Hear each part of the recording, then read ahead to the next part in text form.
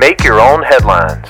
Hey, this is Dal Welsh inviting you to enjoy some random news and make the grace of God your biggest headline of the day. Today's podcast is sponsored by Doers Dance Shoes and the letter N. So have you ever wanted to be a millionaire? Well, if you happen to be in jolly old England, there's one way you can make that happen. A recent article points out that Costa Coffee locations in the UK have a new Kit Kat line of goodies.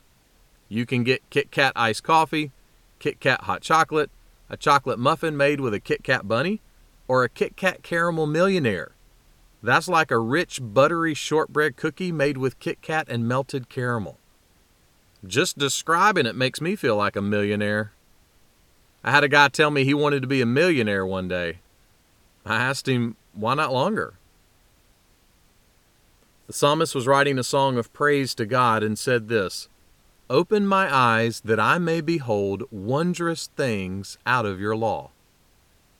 Now, we don't normally use the words wondrous and law in the same sentence, but God's law is the ultimate truth of the universe.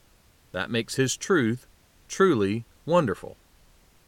Someone put it like this, a millionaire is not a person who has $1 million in cash, but a person who has something worth $1 million. What you have is worth more than $1 million if you won't sell it for $1 million. And who of you will sell both your eyes for $1 million? In other words, your physical eyes are an extremely valuable, precious treasure. But if the eyes of your heart have seen and believed the truth of God in Jesus Christ, well then, you are more than a millionaire. Make that one of your headlines today.